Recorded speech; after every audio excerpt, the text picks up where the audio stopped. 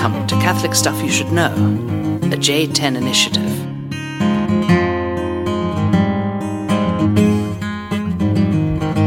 Hey, welcome to the podcast, Father John. Father ML Rapp.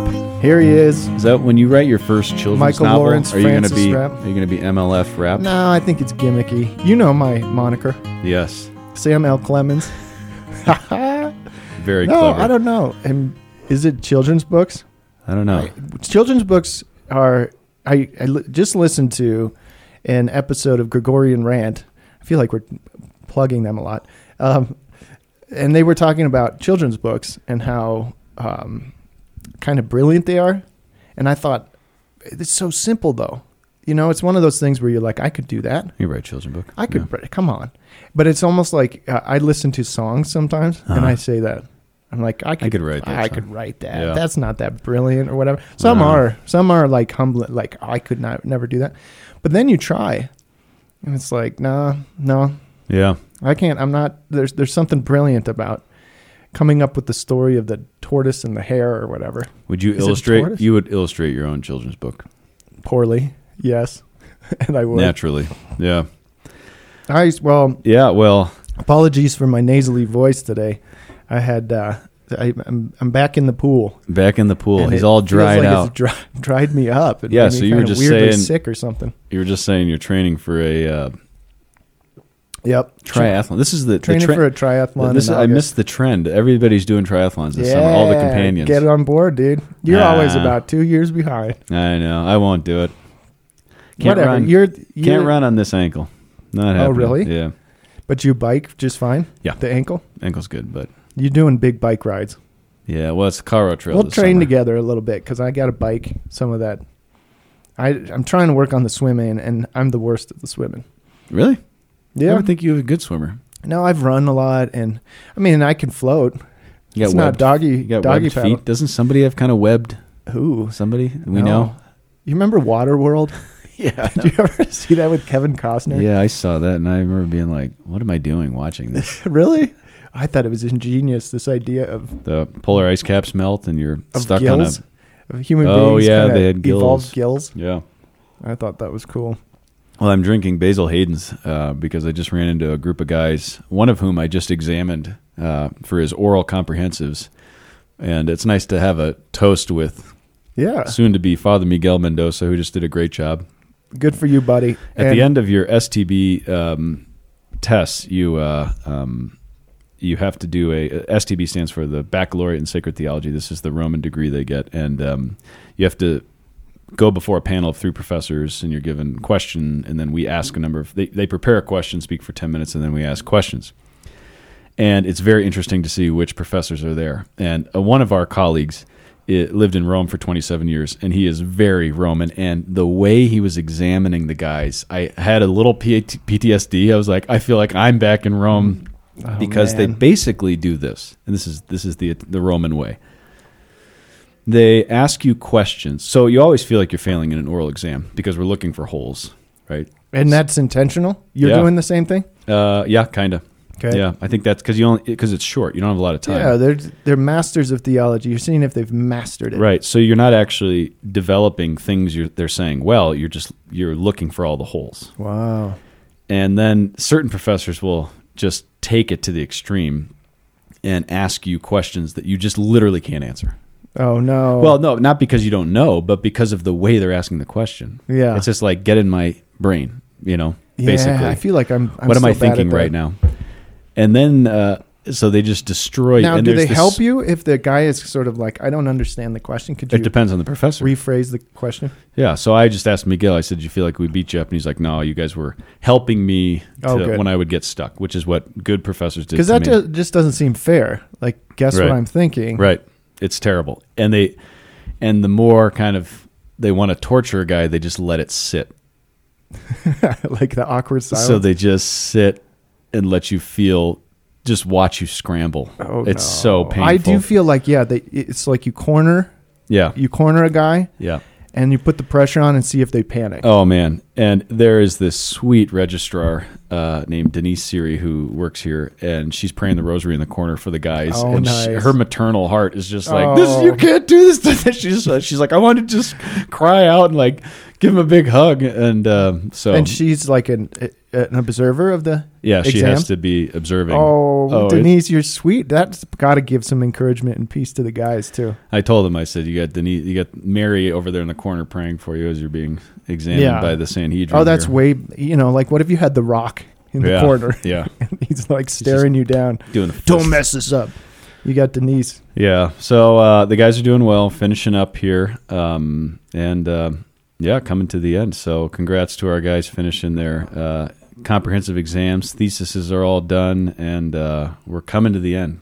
We got finals next week, and boys are done. Wow. Then ordination season begins. So We got a closing banquet tonight, and then I'll give my exams next week, Wednesday, next week, Thursday. yeah. Mhm. Here we go. Yep, I have 35 more oral exams to do. Wow. No. We got Greek, so no oral exam, and Luke Acts is going to be written as well. Okay, you're doing written. It's a lot to grade, but it's a toss-up. Yeah. Just because I feel like the oral exam puts a guy on the spot, and they might not do as well because they might just be nervous, Mhm, right? And mhm. then they blank. On the other hand, the written exams, I have to spend the next 2 weeks grading those and I reading know. them and everything. I know. No offense, guys. I love your work. Right. It's brilliant, and I learn a lot from it. Except if you have terrible handwriting like me, then it makes Yeah. it all the worse. Just trash it. Just trash it. Right. Right in have the done this. shredder. Right into the shredder. All right, a couple questions for you today to start us off. I know the answers to these questions. We know each other very well after all these years together. Is this but I'm going to an ask you exam? anyways. This is an exam. I'm looking for holes. When you listen to music, do you listen to lyrics or music? Like the actual rhythms and melody? I think I get. I'm a music guy. Okay. I like the storytelling, and I appreciate a good lyric, but I think immediately I just pay attention to the music first. Okay, good.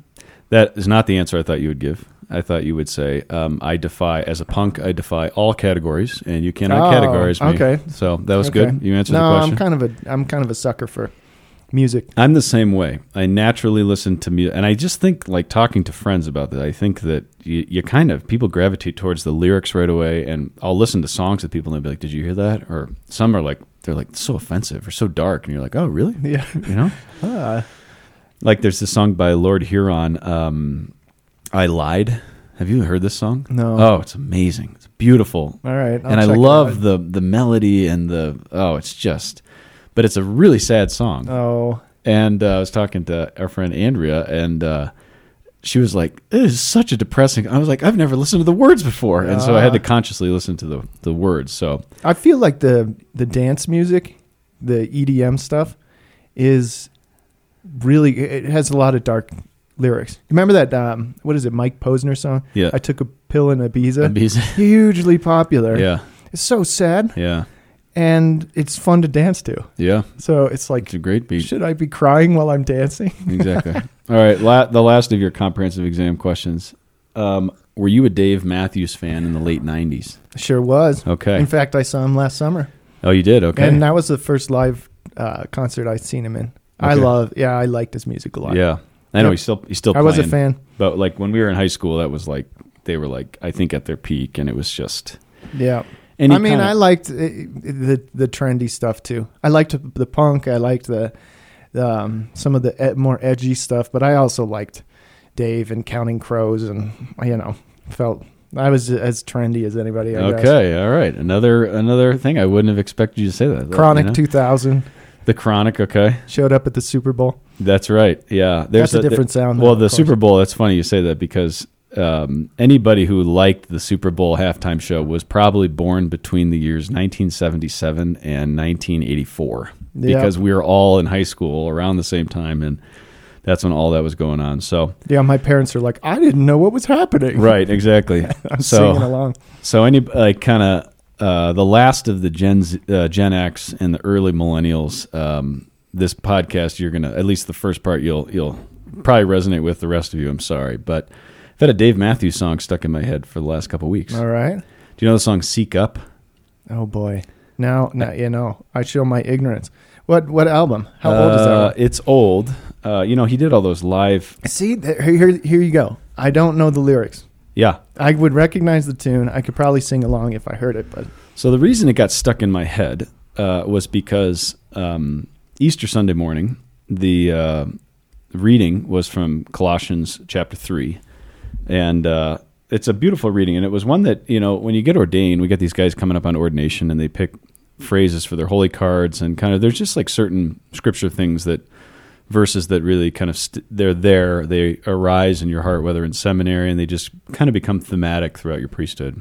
And this was one of them for me. And so I was just taken back to that and have kind of been in it the last few weeks. So this is Colossians 3, verses 1-3. If then you have been raised with Christ, seek the things that are above, where Christ is, seated at the right hand of God. Set your minds on things that are above, not on things that are on earth, for you have died and your life is hidden with Christ in God. Mm-hmm. You've died and your life is hidden with Christ in God. So seek up. Seek up. That was kind of the word, so to speak, on Easter Sunday morning. And then I noticed that we were praying daytime prayer through the octave, and it was the same thing every day. It was right from this verse, just saying, seek up, seek up, seek up. That's part of the resurrected life. And so then I got this Dave Matthews song stuck in my head, Seek Up, right? Are you into that, our lives are hidden with God in Christ? That's the piece of that verse that I'm real into. And I don't know if it was Goronsky or Book who had, at some point when I was along life's road at some point, they had pointed that out to me, and it was really profound. Of like, when I was kind of struggling to understand myself and to make right judgments about myself. Am I doing well? Am I not? How do I evaluate myself? And maybe in seminary, whatever it was, that line, our lives are hidden with God in Christ, was really important to me. Of like, I don't exactly know what's going on, or if I'm, doing all the right stuff. Yeah, and that even ties into our last conversation about, trusting that God's got the whole world in His hands, as we were singing last week. That hiddenness is proper to the Christian life, and what I'm interested today in is how that verse comes right after this whole seek up. So seeking up, transcendence, kind of looking to heaven, to the resurrection. The logical consequence of that is hiddenness. For your life is hidden in Christ. You have died and your life is hidden.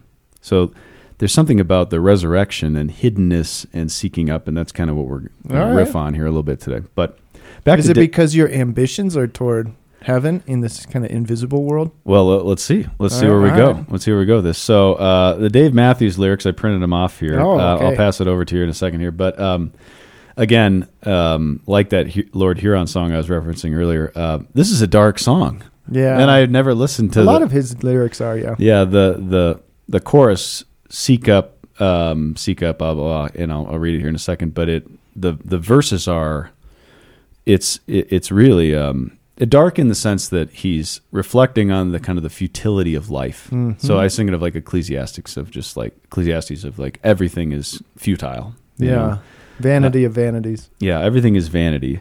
So he starts the song by saying, "Oh, life, it seems a struggle between what we see and what we do. I'm not going to change my ways just to please you or appease you." Singing about like all of this, just the kind of the difficulties and the frustrations of contingent human life, And what I like about the song is that that's real. Like human life is not clean. It's not easy. It's not simple. It's difficult. And so there's all this comparison. And a lot of the song is reflecting on like kind of just like materialism and the way that we look for things in this life to satisfy us. So one of the verses, look at me in my fancy car and my bank account. Oh, how I wish I could take it all down to my grave. God knows I'd save and save. Man, take a look again, take a look again. Things you have collected. Well, in the end, it all piles up so tall to one big nothing at all. Yeah, okay, and now I remember the song, sure. If I finish this Basil Hayden's, I'll probably start singing it. Yeah, do it. But then to the verse, or to the chorus here, read that for us. This this is his solution and why he says you got to seek up. And this is the Dave Matthews. Seek up an emotion. There you go. You seek up an emotion and your cup is overflowing. You seek up an emotion. Sometimes your well is dry. You're looking for a monster, for him to fight your wars for you. But when he finds his way to you, the devil's not going, ha-ha, ha-ha, Yeah. ha-ha. I know. So when you read it, you're like, well, what the hell does that mean? And I have no idea, frankly. So wait a minute. So he sought for to please people and to get attention, Right. and to do things that people were impressed by. And then he found that that's unsatisfying and not him, right? Or not worth seeking. Exactly. Then he sought for all the money and stuff. And is this like following? Did he write it after the Ecclesiastes? I don't know. A lot of it does follow this kind of Yeah. path. So what And now he's saying that you should go for emotion. So that's the question, is the chorus is the response, I think. And I'm just curious what you think, like what is his answer to the Ecclesiastes question, which obviously the gospel is going to have something very different to say. For me, yeah. Yeah, so he seeks for an emotion, and then it's great. His cup is overflowing. And then he seeks for an emotion, and then the well is dry. So it's up and down. You can't find it. You can't force it. And then I don't know exactly what the monster is to fight your wars for you. And then I don't exactly understand the last line. But you find him, and it's disappointing because the devil's laughing at you. Yeah, I mean, there's probably a lot of acid involved in the writing of the song. Yeah, let's be I was honest. gonna say. If you ever heard Dave do an interview, you're like, okay, this guy's kind of, he's done some crazy stuff. So do you think he is saying ultimately, he's got another song that's "Eat, Drink, and Be Merry, for Right. tomorrow you die," Right. and it feels kind of like that, of like, this is the thing worth looking for, but it too will disappoint you. Right. So yeah, I think that's not Tripping Billies. That's Tripping Billies. Yeah. Eat, drink, and be merry, for tomorrow we die. So there's something about just like, well, it's very emotional. Like he's saying, you gotta move beyond materialism and the futility of life just by having good vibes, as we'd call it now. Just positive vibes and just good feels, and just be together, and just don't worry about all this other stuff, and just have the good emotion. Seek up an emotion, and your cup is overflowing. Yeah. You know? And so there's kind of a horizontal way of thinking about dealing with this, which is going to be very different than how a Christian will approach it. And obviously, like mundane. Right.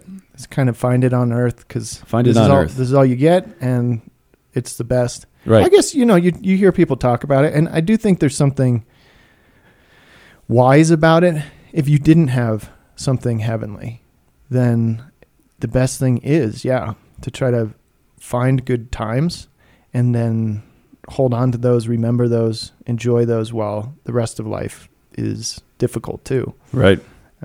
So it makes sense to me if there weren't grace. Ecclesiastes, right? It's like, pre-grace. Right. What if life without God? And so the good in Ecclesiastes, the reason we read it and we believe it's, sacred scripture inspired, is because I think we have to let ourselves feel that futility of life, of just like, things do not correspond and fulfill the desires of my heart. Like the things of this life, the fancy cars, the bank accounts, the relationships, trying to kind of appease you or please you. I mean, all of the things he's singing about, like, I think it's really good, and I like the honesty, the vulnerability of that. Of like, this doesn't do it. Mm-hmm. This isn't enough. So I think the question he poses in the song, like the question that's posed in Ecclesiastes, is good. I think the answer is wrong, though. I think it's insufficient. But when I was listening to Dave a lot in high school, this is kind of what I was doing. It was just like, find the next drugs, find the right people, find whatever is going to just help you to just kind of move beyond the kind of frustration of human life. Just survive. Find that monster who will fight your battles for you. Exactly. What is that? Is it the drugs? Is it the romance? Is it the escape? Is it the wild adventure for me? Right. So going back then to the question of seeking up from a Christian perspective, what does that look like? So Paul lays that out for us, like seek the things that are above. And that reminded me of a great kind of Ignatian principle. So I got St. Ignatius here. I got a little Balthazar for you. Nice. Where there's this line, de arriba. Yeah. Right? At the end of the exercises. So what I'm holding in my hand is the spiritual exercise of St. Ignatius of Loyola. Father Mike is a son of St. Ignatius, trained by Jesuits. And then through Father Goronsky especially, we made these spiritual exercises, the long retreat and seminary, and then we've done this every year. I'm going to do it in 2 weeks. And Cornelius Michael Buckley. I got to give a nod. He walked me through. He was my director every day. Great man. To Father Cornelius Michael Buckley. He was my director too, and he's probably like 140 years old now. He's still at least. This guy's unbelievable. He was like 85, and he was still doing the Jesuits. They help out all over the world. He's a Jesuit in California, but he would go up to Alaska and get on one of those prop jets, and then some Eskimo woman would pick him up on a snowmobile for Easter for the Triduum, and drive him out to some village. Really? In northern Alaska. I've never heard that. He was doing this delightful. I'm not surprised. In his 80s. Wow. He was doing this. I know. This guy is, I don't know, springs eternal. He's incredible. He got one of them young souls. Oh, man. And so, yeah, he was our director. But the spiritual exercise of St. Ignatius end with this last contemplation, which is a very powerful one, but a bit difficult to understand. It's called the contemplation to attain the love of God. So at this point, there's 4 weeks of the exercises. So it's not strictly a week, 7 days, but there's 4 different parts, so to speak. The first week, you start in gratitude and creation, but you meditate on hell and on sin. And then you move into the incarnation and the life of Christ in the second week. And you meditate on the life of Jesus. And the third week is really Holy Week, Good Friday, so the Passion, the cross and the death of Christ. And then the fourth week, the last week, is the resurrection. And at the end of the resurrection, Ascension, Pentecost, you close the retreat with this contemplation to attain the love of God. So are you familiar with it? Could you explain anything on that? Well, no, my mind is a little distracted because I'm remembering a retreat we make in high school, at the Jesuit high school, that's called Kairos. And it has the 4 days. It's a 4-day retreat, but it has those 4 parts of the Ignatian thing. And then the fourth, once you're in the resurrection and to attain the love of God, there's this line, live the fourth. Live the fourth. Live the fourth. And we'll still use that for alumni. If you're talking to your friends that graduated Regis, you say, live the fourth. And it's a reminder to try to glorify God. It's more like gimmicky because I'm not sure everybody's got that ambition. The fourth. Living the fourth. That's what we're doing. To attain the love of God. No, you'll have to show me again. It's interesting to me to hear the word attain, as if you can get it, or work for it.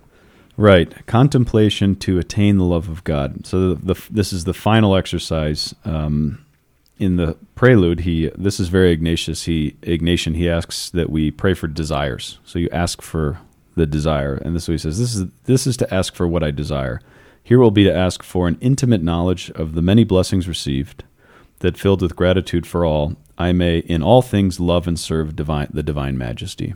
So contemplation to attain the love of God is really beginning with I desire not just intimate knowledge of Christ, but that knowledge would be transformed into love of God, and that in all things to love and serve the divine majesty. It's very Ignatian. He's a Spanish warrior and just kind of the majesty of God, the king.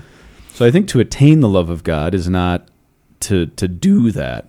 It's something to receive at the end. We've gone through these exercises. We've gone through to live in the fourth day.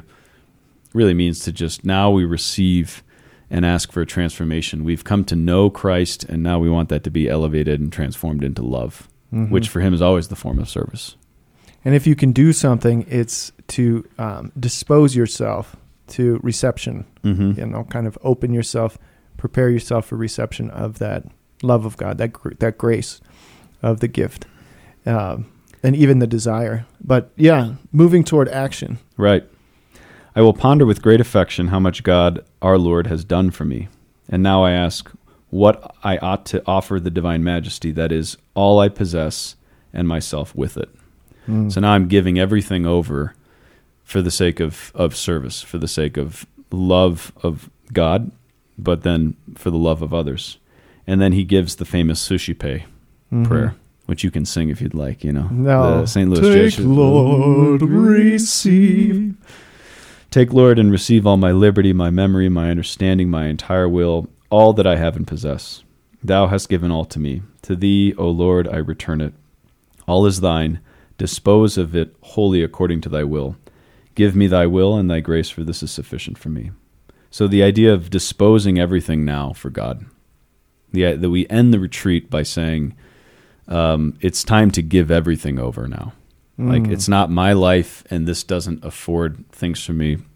Father Brian had a great line this week at the convocation. All the priests were together, and he said, sometimes it feels like we don't talk about the good news, we talk about the good advice of Jesus. Yeah. Nice little Larkin pithy say. Yeah, clever Larkin. Clever Larkin. But it is. Sometimes we do treat the gospel like this is advice for good Christian living. This will kind of improve my life and help me kind of be a better person and be really nice. And when I'm at Whole Foods, buying my quinoa or whatever I'm doing. But this is very different. This is disposing everything now. Everything has been given. And the last point of the contemplation to the love of God is he says, now this is to consider all blessings and gifts as descending from above, de arriba. Oh, yeah. Thus my limited power comes from the supreme and infinite power above. So too justice, goodness, and mercy descend from above as the rays of light descend from the sun and as the waters flow from their fountains. That's how he ends the retreat. From above. From above. At the risk of being real cheesy, even more cheesy than I have been, do you remember that Jesus Christ Superstar song? All good gifts around us are sent from heaven above. Nice. That was way off, melody-wise, but... Well, I don't know it, so it could have been spot on. Yeah, check it out. Check it out. The music is lame, but the lyrics are fun. So all blessings and gifts are descending from above. My limited power comes from the supreme and infinite power above. Justice, goodness, mercy descend from above. So what he's doing here is he's saying, de arriba, from above. So when we seek up, we're looking to the place where things descend. The meaningfulness of human existence descends from above. It doesn't arise from within, and it can't be sorted out kind of from the things that are around us. And I think this is the response to Ecclesiastes and to Dave Matthews, which is Dave's looking for all these things, justice, goodness, mercy. He's looking for meaningfulness, right, in reality. And you can't find it. You can't fix yourself. You can't fix your friends. You can't fix life. You can't set up the perfect circumstances in order to say, this is it. This is going to be, now I've arrived. Now life is going to be Edenic and paradisal. That just doesn't happen. It only happens by completely turning to above and realizing that all good things descend from above. All blessings and all gifts. It makes me think of one of my favorite scriptural passages is Jesus saying, don't worry about anything. Contemplate look at the flower of the field, how God provides. And I often think of that in concert with Jesus talking about we are part of the vine, and that our life is to bear fruit. Our spiritual life is to bear fruit in the world. He just says, remain in me and you will bear much fruit, and he'll provide. So this image of the flower in the field is like, how does it grow? It doesn't fix itself. It can't move to the right place. It just receives the sun and receives the water from above, and it just grows. And there's something of the life of grace that's just, if you open yourself to receive these things from above, then here you go. It's going to bear fruit. It's going to form you. It's going to make your soul grow. And that providence is the only way, not just straining and worrying. And, Jesus says, don't worry. Do you have any plants in your room? I do. My sister Hannah just gave me a seedling. What do you call the little one? I don't know. A little zucchini plant. You're asking the wrong guy. In a cup, you know that you make them in a cup. Okay.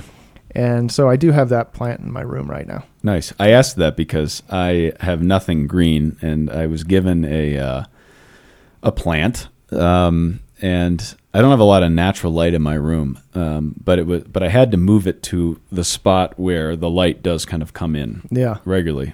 And or it's going to wither. And it was withering. I almost killed it many times. But if you just place it in the right spot and occasionally give it water, it grows really well. Yeah. But if it's not getting sunlight, and if it's not getting, and you're not watering it, then it is very quickly going to die. This is like this is very complex, botany here for people. Like we're at a high level here, in terms of you've developed a green thumb. If you've lost me, I understand. This is high level stuff, but it just shows how that is the image that Ignatius is trying to kind of point us to, of just like the sunlight and the water will come, but you have to dispose yourself rightly. And that's the whole Suscipe prayer, is just like dispose, but you have to set your heart up to receive the things from above. So justice, goodness, mercy, all blessings, all gifts descend from above, just like sunlight for a plant. But it's really about, are you postured in the right place, and are you open to receive it? Because if you're sitting in darkness and your heart is closed to these things, then things will not be received.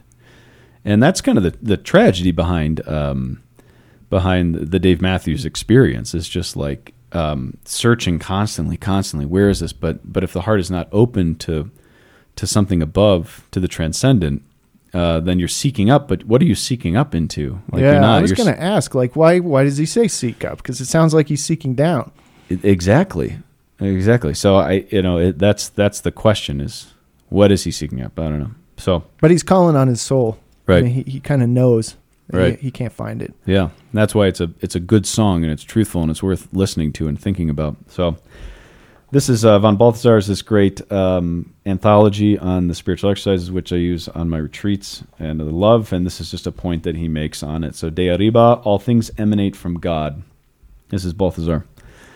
The last step of the contemplation to attain the love of God is perhaps the most difficult. At least it is the most unexpected in Christian terms. In meditation, we are to learn to see the existence of the world and its values as something emanating from the origin. As rays, and he quotes, as rays descend from the sun and water from the fountain. We could perhaps think of this in terms of ways that things are emanating, so to speak. And he says it's not a case of a horizontal emanation of things, but of a vertical emanation from God.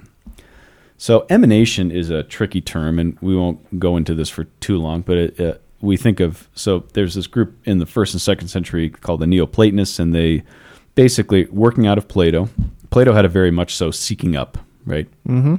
Aristotle was different, but Plato was much just looking for the forms. Yeah. Everything is up there. You just got to kind of chat back in, but the Platonists had the sense of things were emanating down, right? There's this kind of level from the one, all the way down. And so the things on earth share something of the qualities of the best things that are up. Exactly. But they only share it in part, because it's like what you use the image of steps, and you lose a little bit of the river in the steps, and until we get just a little taste, little bits in the world. And so the best things to use to describe this is something like the virtues, the justice, and the deference, and the goodness of a person is we share it in part. Right. And so the emanation theory, that things are coming from above, the Neoplatonic structure of kind of reality, there's real truth in it. There's also limitation. The limitation being that down here is just kind of shadows and darkness, and we're kind of getting the sprinkles from above. You think of like a mountain stream, and it's just kind of, you get a little bit of the water down at the bottom here. And that's where the reality really is, up there. And that's kind of true in the sense of God, but the Platonists are operating out of they don't have a metaphysical distinction between the creator and creation. It's just kind of all kind of flowing, from above. So we can say there's truth in it, but also there's limitations. What Christ reveals is that he comes from above. He descends from God. There's this great impasse between the Creator and creation, and he transcends it in his incarnation, and he comes among us, and he opens up for us resurrected life. So there really is grace, and the fountain is Christ. It's there. So it's not a Neoplatonic kind of structure of things kind of emanating from above, but it is also from above because Christ leaves. Where is he now? Yeah. He's above. Right hand of the Father. At the right hand of the Father. So we're looking for Christ as the source of this, as the emanation, so to speak, coming down, to use that language from the ancient world. But it's not horizontally to be found. And that's just the limitations of our of Dave or whoever is just kind of in the world. Mm. Yeah, and I guess the hiddenness, or maybe a lot of the Christian life comes down to faith and trust, and an openness to something. Like you're staking your happiness, your joy, your meaning on something that's invisible, and that's tough. That's really, I think, a gamble. I'm already going to despair of finding things on this side, so I'm not going to expend myself looking for those in the things that I'm looking for in this kind of horizontal world, but looking up. Will I really receive this stuff? That's the kind of gamble. Right. Will God provide, or are these nice ideas? And there's we've been doing this long enough to, in terms of just like trying to live for Christ and to be his disciples, that we've seen friends despair of this. And we've had our own moments of despair of just, you feel like there's not horizontal change. Christianity has not built the perfect world. Mm. In fact, has it even made a better world? Mm. Right now, all this leak on Roe versus Wade and the reversal of that, and just the absolute violence that is going to ensue from this. Where is that coming from? Well, a lot of it is this despair that the Christian claim was insufficient to perfect the world. It hasn't happened. And it's kind of a denial of what you were saying earlier about just the hiddenness of this, that when you start to seek up, you lose measure. You lose an ability to kind of control everything. It doesn't, because if it emanates from above, then I'm not the source of justice. I don't know how to do that, but I can receive justice. I can receive goodness. I can receive mercy. So you think about the situations we all find ourselves in that feel impossible, the circumstances that just frustrate our life and that, quote, strip us of our happiness. If you are really to turn to Christ in that, then you can't control that. And you can't use that to, quote unquote, build the perfect world. And I think that just the kind of postmodern secular mentality is very anti-Christian in the sense that it has despaired that the Christian life has had no effect horizontally. Mm. Yeah, I don't want. It's always dangerous to use abortion as an example, just because it's such a violent reality and terrible thing.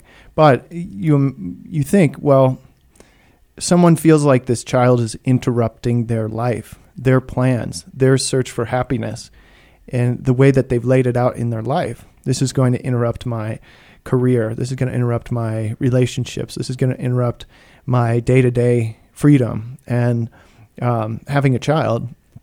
And so I need to destroy this life for my sake, for the sake of what I imagine my happiness will come from.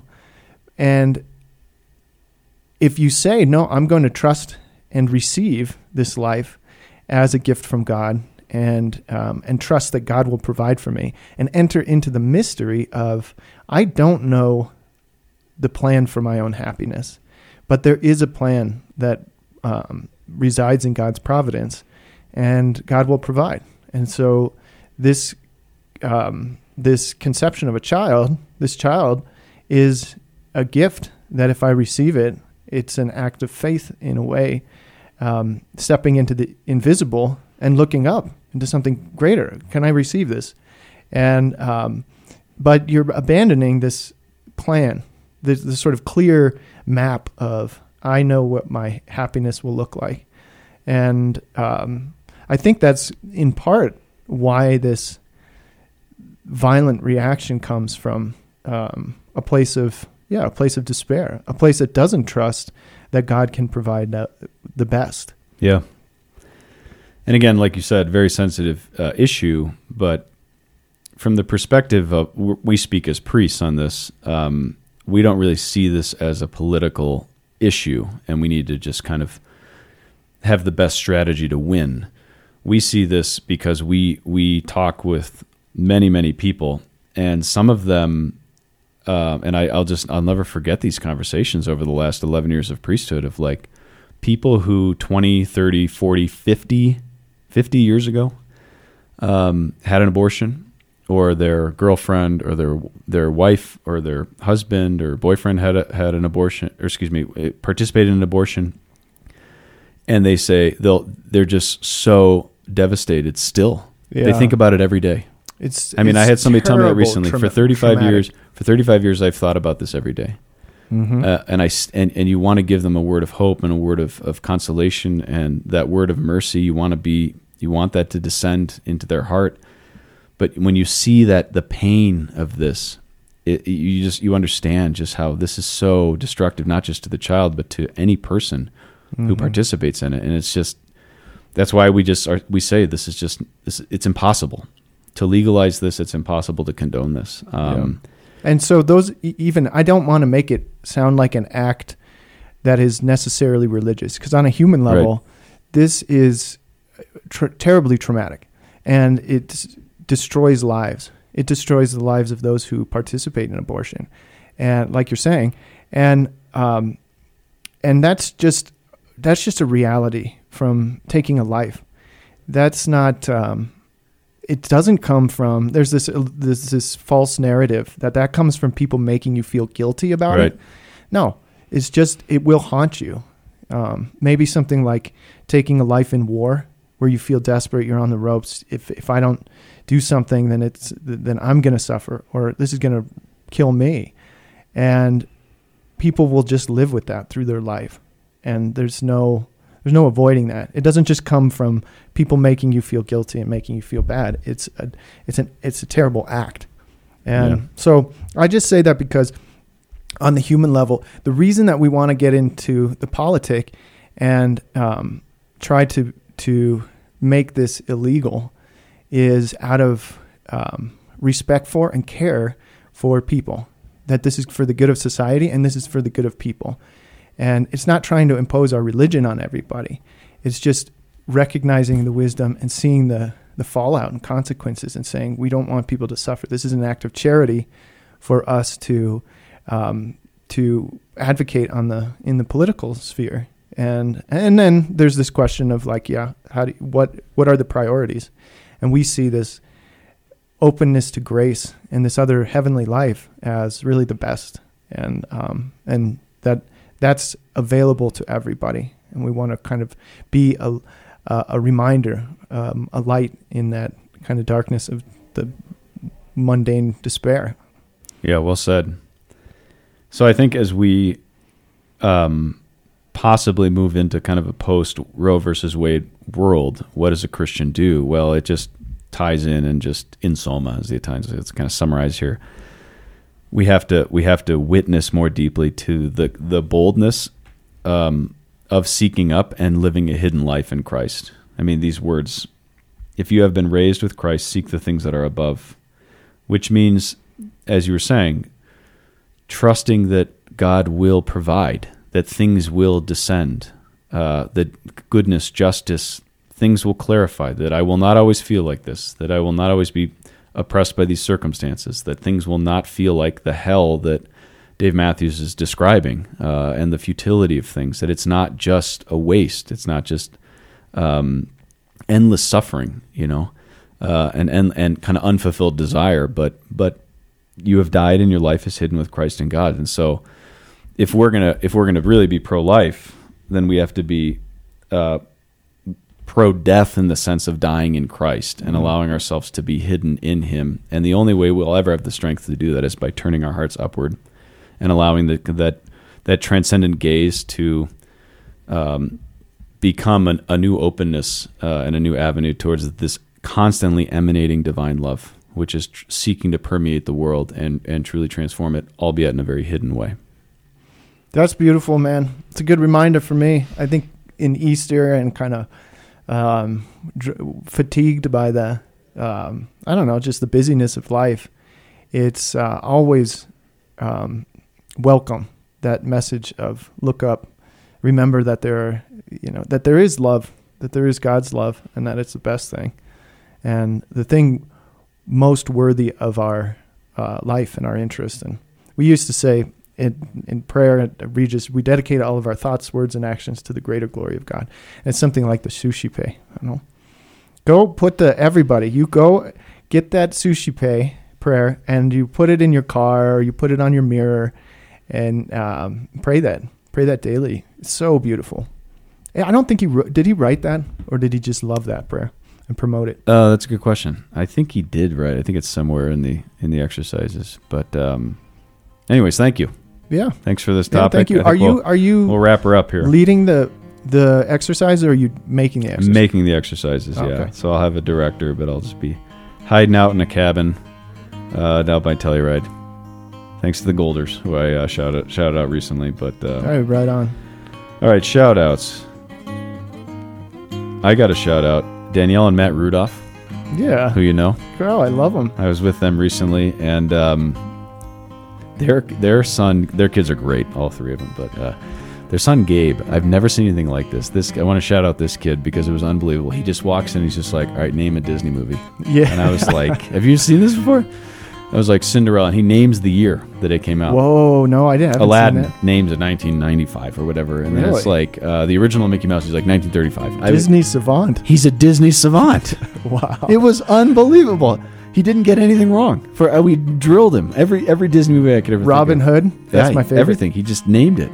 Had the year. Wow, Gabe. So Does Dottie do the same thing? no, Sweet Dottie. Dottie was just bopping around. Those kids are wild too. Yeah, they are. They're bouncing around. I think they probably gave them this, riddle in order to try to tame the kids. Probably, yeah. Preoccupy them with Yeah. something. But Matt and Danielle, always a joy to be with you. Thanks for our time together. And then I have a shout out for Quinn Robinson. I think he's a seminarian, but Quinn Robinson, I am told, is the whitest man in the world. He's super white. He's got And Evan Coop. I heard this in the rumor mill here at the seminary. So Quinn Robinson, you're cool. Thanks for listening. All right. Well, thanks for podcasting. Happy Easter. We continue to celebrate the glories of Easter for 50 days, and we rejoice in the joy of it. So we will see you next week. CatholicStuffPodcast@gmail.com. Thanks for listening. Have a great Easter, great summer. Seek up.